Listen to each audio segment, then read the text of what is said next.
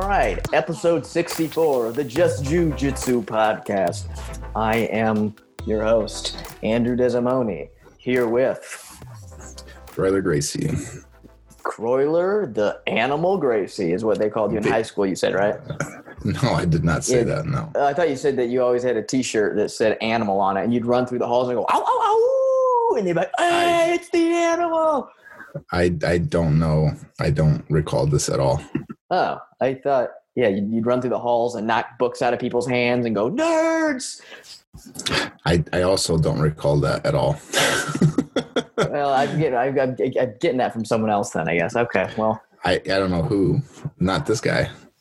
Well, it's another week of no jiu-jitsu because of Corona, and we're all just sitting here trying to remember what jiu-jitsu was and try to think of ways to maybe do jiu-jitsu. I was trying to brainstorm and see if there are any like ways to safely practice jiu-jitsu.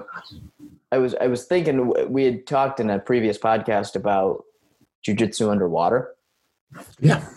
Okay, what about this? So you can spread this Corona through like some skin-to-skin contact, through breathing on each other, through coughing. So you have to cut off the skin-to-skin contact and the ability to breathe on someone. So if you go underwater, if you put a wetsuit on, you put a complete scuba diving suit on, and then I thought about, okay, you breathe underwater with the scuba gear, but that would get in the way. So you're going to have to do it in like 30-second intervals. It'll change how we do jiu-jitsu, but you go underwater, you roll, and then you run out of air and you both come up, but you have to like swim away from each other and face away, come up, take a breath. Then you go back under and you roll. So it's 30 seconds apiece. What do you think? Or it could be one of those things that the first person up loses. Yeah. Or the last person. That's the person who really loses. Maybe we could try this out. I'll get a wetsuit. You get one. We'll meet it. There's a river right by there's a lake at your house. There's a lake in my house. Yeah. So we'll try that. You got to find a way. Should we involve? Yeah, I mean, we'd have to kind of involve the water and keeping people under to get a submission. If they have to go up within that 30 seconds, that counts as a submission. They're done. They lose. Yeah. How are you at holding your breath?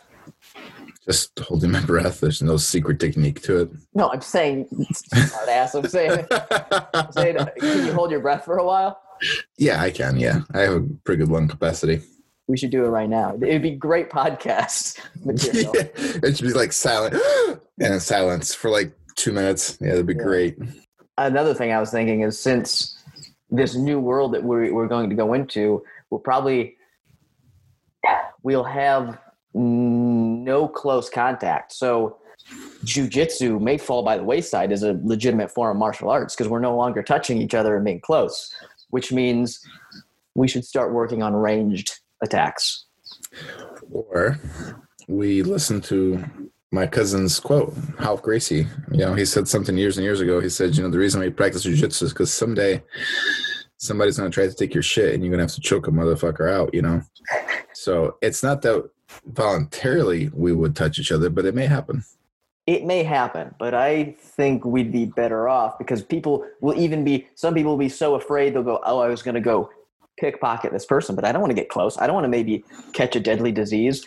So I'm going to throw a rock at this person, or that's the rudimentary way of doing it. If you're really ahead of the curve like I am starting to be, you're going to practice your range attacks like your axe throwing, like your ninja stars, your rubber band gun.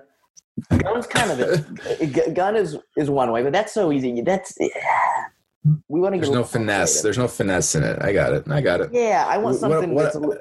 Or hear me out. What about like a whip, like an Indiana Jones whip? Ooh, okay.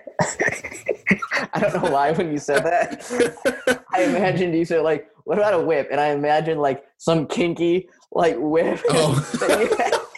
I don't know why you're thinking that. Someone comes up and you're like, hey, stop it. And you just like, ooh. Are you getting your recipes from Pornhub again? I never stopped. Yeah, I never stopped. That explains it. And I've learned a lot about using whips from that. So I'm sure. Yeah, they don't have as many Indiana Jones style whips, but they have a lot of other style of whips. Yeah, I can imagine.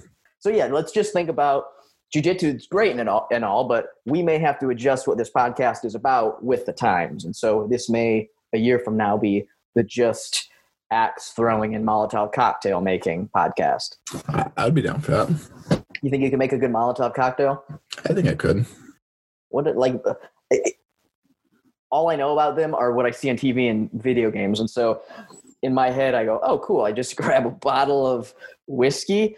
I take the tap off. I pour a little out. I put a rag in there. I light it on fire. And then I throw it. Pretty much. There's not much to it. Okay. Well, you can't. You got to have enough oxygen in the bottle for it to combust. But other than that. See, this is what the podcast would be. I kind of like that. I have some stuff here about jiu-jitsu, but I might just delete this. I just delete all of this, and then we'll talk about go right into. Yeah, I mean, we might get flagged by the NSA or FBI. Right. All right. Well, let's get to some business. You've joked around for long enough, Perler, but we got to get back on track. Thanks. This is like the last few we've done. We're just taking random questions from people, and this first one we have says, when standing, people grab my collar and wrists, making it hard to detach and set up a takedown. How do I create distance best? Say that again. It says, when standing, so when standing, people grab my collar and wrists, making it hard to detach and set up a takedown. So I'm thinking like a wrestling takedown, stuff like that. Gotcha, how do I create distance? This reminds me of when I started and I was used to like a wrestling style takedown, but not a gi jacket. And it just got in the way of me trying to go for shots because people kept pulling my sleeves and my collar around. Right. I think there's several things that we can do to fix that. I mean, primarily it comes down to grip fighting, making sure that you get the grips that you need for the takedown before the opponent gets the grips that they need in order to either stifle your takedowns or set their own takedowns. I think the other thing that can be addressed is maybe we need to develop more of a judo style throwing game. You don't have to like judo, but it does come into play when the ability to freely move for like a wrestling based takedown is not, available. It would be nice to be able to do some throws, because a lot of judo is grip fighting, but there's plenty of throws in judo that can be done regardless of your opponent's grips, and that's where it would shine the most, I think. I'm just going to piggyback on that one with another person's email that was very similar. This is from Ben, and Ben said, I'm 6'3", and shooting for takedowns like double legs, single legs, and other wrestling style takedowns are tough for me. And he has a few different parts of this one. So he says, should I stick to throws or keep trying wrestling style takedowns? Well, Ben, I too am 6'3". I get it. Trust me, I get it. I think it depends on timeline, right? I mean, I don't know what belt Ben is and what kind of timeline he's looking at. If you're looking to compete in the next 6 months or so, I would say skip the wrestling takedowns, focus on throws, like judo style throws, because they will serve you better. They'll be more suited for his body, especially being long and lanky.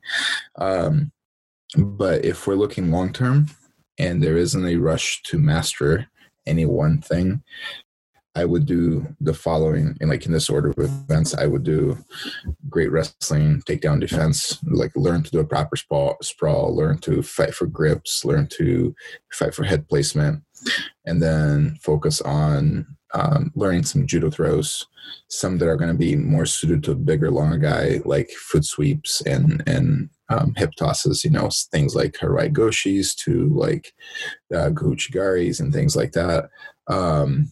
And then once you have a solid number of techniques there, let's say 5 or 6 throws that you can pull off judo style throws, I would then shift the focus to the wrestling aspect, because it is important to have wrestling takedowns in your arsenal. I think one, they're more powerful, they're more aggressive. They don't need contact in order to work, and you can usually caught people by surprise, especially in a situation where they're not expecting a big guy to drop like that.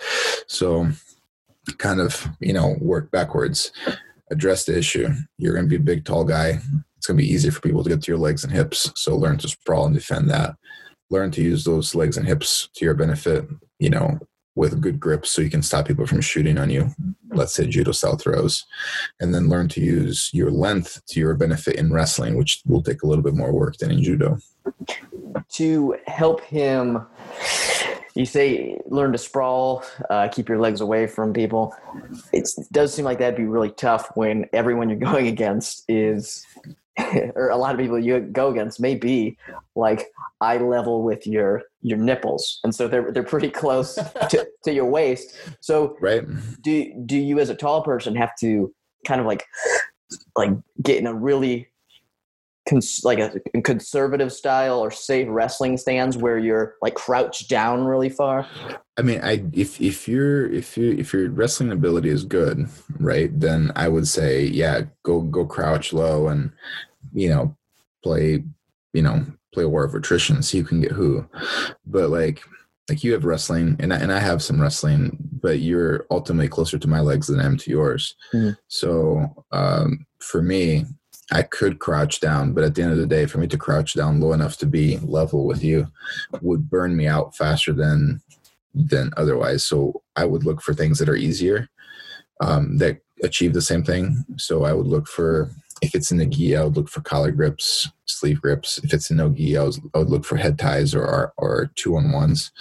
And then from there, I know that I could slow your takedowns enough to then be able to sprawl and do things like that. And then with the same grips, I would also be able to set up my takedowns that I want to do.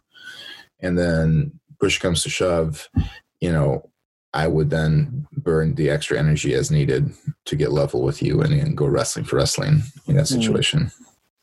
And even if you went the route of judo style throws, there's still an element of you have to get lower than your opponent to some extent, right? Yeah, absolutely. Unless you're doing like foot sweeps, and those are it's kind of one of the few exceptions to that rule where you don't necessarily have to get lower than them. Mm-hmm. But it's beneficial to do so, but they're not required. Okay. Now, what is the takedown journey of Croyler been like from like early on in jiu-jitsu to where you are now? What have you drifted away from some things and kind of favored other areas? Absolutely. When I was younger, I used to do at first I used to try to do a lot of double legs and single legs. I was not very good at them. So when I became a teenager, 12, 13, 14, I finished that. I said, no more. Every time I shoot this takedown, I get sprawled on. It's not fun. Why do you think you liked those at first? I didn't say, not necessarily that I didn't like them at first. Those were the ones that I was pushed to do because of their effectivity, but I either didn't learn right, wasn't taught right, or was just sloppy in performance. So I kind of wasn't very successful with them. So then I started switching to body ties and body folds. What's the difference between a body tie and a body fold? So like a body fold, you're necessarily like you're usually folding the opponent backwards. Like in a tie, I made essentially body hug you or like bear hug you or something along those lines, and then throw myself along with you. Okay. Like a suplex kind of style thing. Not that I would suplex people, but I'm just saying there's plenty of throws where you can tie up upper bodies and go and then fall. So did a little bit of that for a while. Didn't like that too much. It took a lot of work, especially with the guys that are much bigger than me. So I then started switching into like a lot of judo style throws, like lots of foot sweeps, lots of harai goshis, and lots of sumigayashis before they became outlawed. They got outlawed like I think in 2005. But I was doing a lot of like harais. Why were those outlawed? Because there's a risk of people getting spiked on their head, which can happen, but it can happen with any takedown. You know what I mean? Like there's a difference between purposefully shoving your head onto the mat and being an accident. I think at a black belt level, there should be a little bit more leeway with that, but they don't do that. So, like I said, lots of foot sweeps, lots of haragoshis, uchimatas, and then into like sumigayashis were my fallback to. And then from there, that's when like I met like How and stuff, and started focusing on like double legs and single legs, and kind of getting better at that and getting better instruction. You know, I would have loved to have been there for that.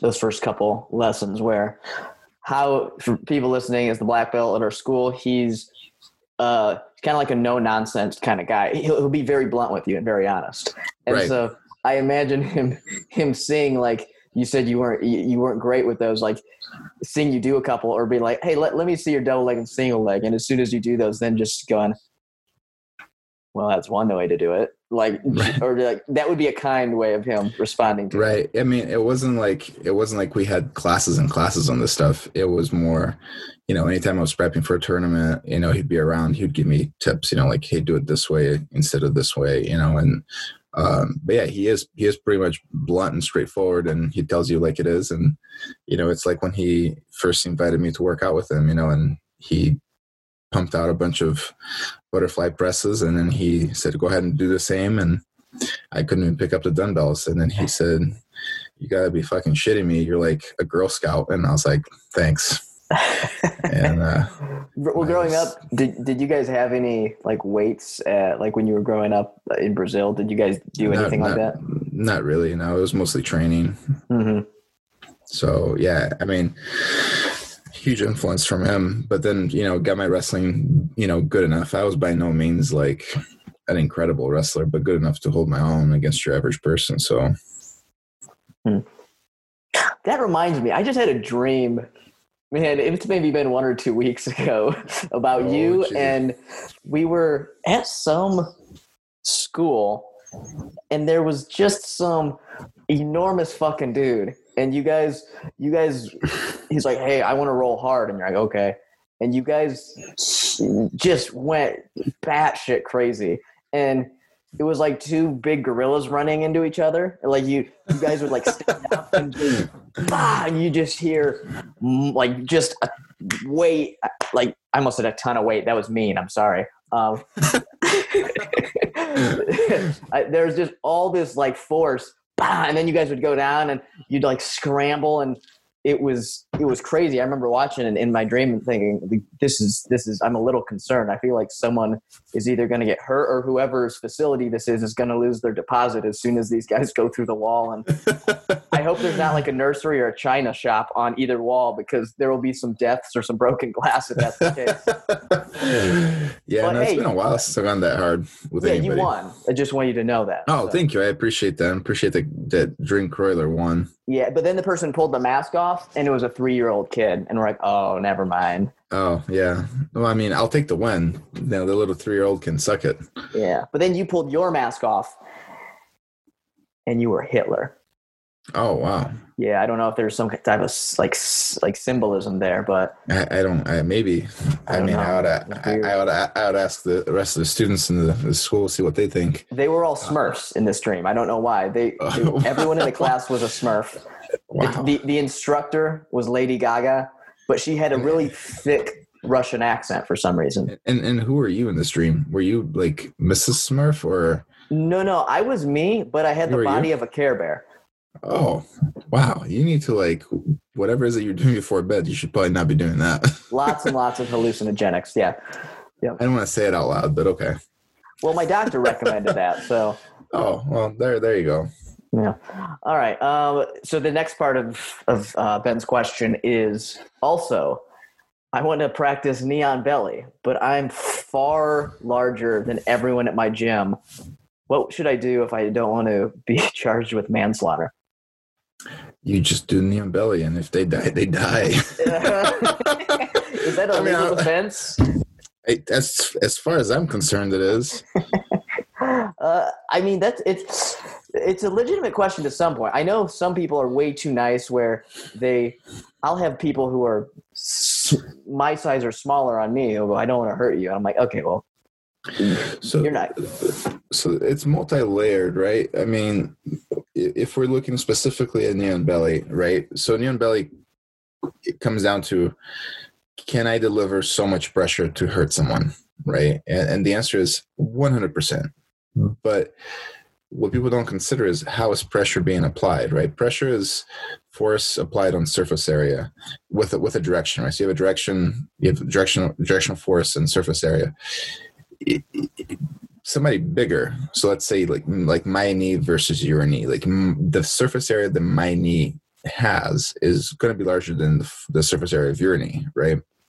So I have to exert a higher amount of force onto that surface area than you do to come up with the same amount of pressure delivered, right? So even though you're smaller, proportionally, we could hit roughly the same PSI. Of course, don't get me wrong, there is going to be a point where the size just takes over. You know what I mean? Like there's just too much size, too much weight onto that knee. And it takes way more skill for someone my size to utilize that skinny knee to apply that pressure. Absolutely. Right. Absolutely. That's fair. But I'm saying all things equal, right? Technique level and all that. Unless there is a gigantic size disparity, the small person can deliver as much pressure as a larger person. I mean, like I'm bigger than Claude, but I'm sure Claude can put as much pressure on you as I can. You see what I'm saying? Like, I'll take your word for it. I'm not going to see who can do more pressure there, but I mean, we can ask. We should do some. That's later. I think both. Either way, the result of that would be, I would then my belly button imprint would be on my back. You'd see it poking through. Yeah, it's a new look. Anyways, so as far as so that's the first thing with knee and belly, right? While a big guy can normally do more pressure, it doesn't mean that the smaller person can't either. The second thing is anybody applying knee and belly, A, correctly, and B, to full power, will break somebody's rib, anybody else's rib. Okay, like we're all made of the same stuff. So if you put your knee and belly on me and it's perfect and you go full bore on it, my rib will break, no questions asked. So before we go past that, the question is A, are you doing a technique right? And B, if you are, is there really a need to go 100% on that technique? Usually that's a solid no.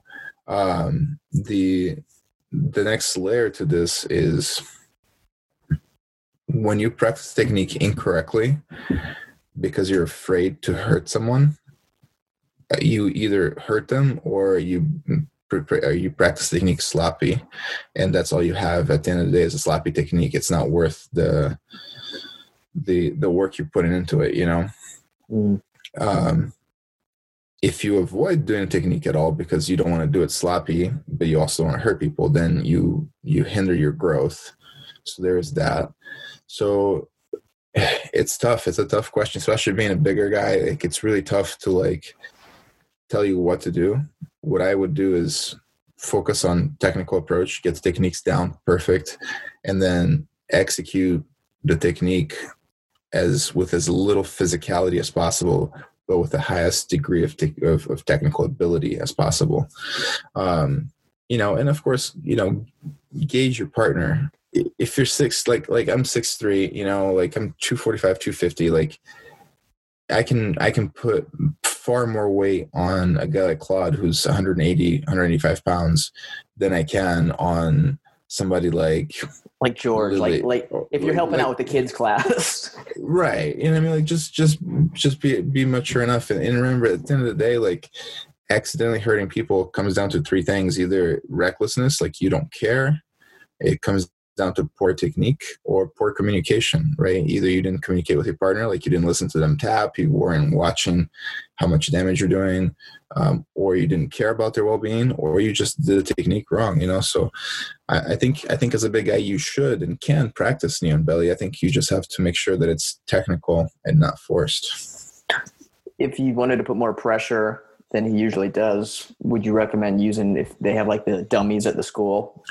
Dummies work. Punching bags are probably best, but dummies work just as good as well.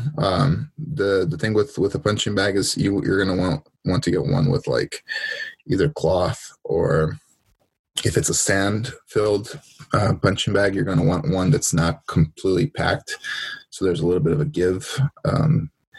Because when you apply it to a human, there's always give, and if you aren't used to that give, it can throw you off when you actually do it live. That's good advice. Then the last part of his question is, he says, I enjoy when you recommend different fight or competition videos. Do you have another one that you'd recommend? I have a bunch. Shit. Another one that's really good is, I think we've talked about, so one that comes to mind, because I just wrote a article for the Grappling Dads. Really was hoping you were going to say a song, but go ahead. Oh, no. One that comes to mind is pretty much any of,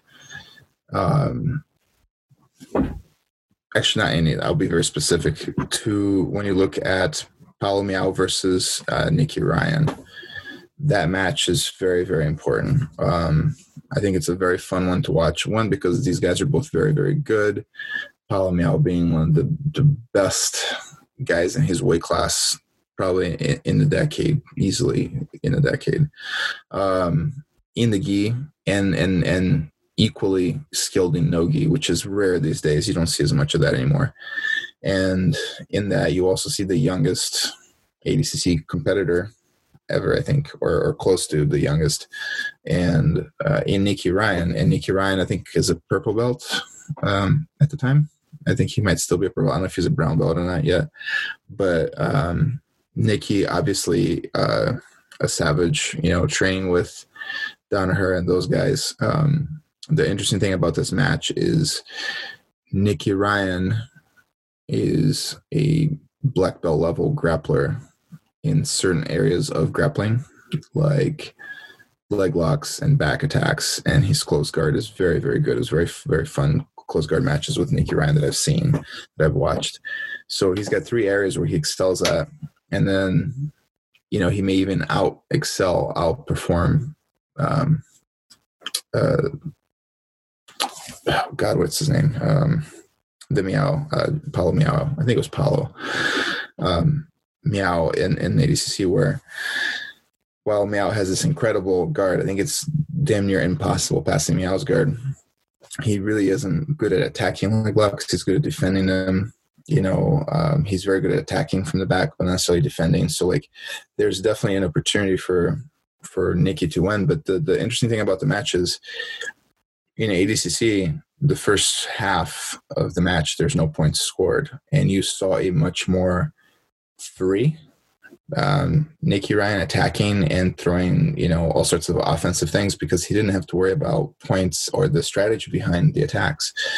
And at with 5 seconds to go before they switch the timer for points, he lays down. Right, he lays down so not to get, because he was going to end up in Miao's guard. He was afraid of getting swept, and that was brilliant. And anyways, so they keep going back and forth, and then ends up to a point where they're both standing, right, and on their feet. As far as the takedown game goes, Nicky Ryan has the advantage, and Miyao, very aware, sits down. And everybody thought that Miyao lost the match there, because if you sit down in ADCC, it's a 2-point loss. You give up 2 points. So he gave up 2 points with a minute and a half to go.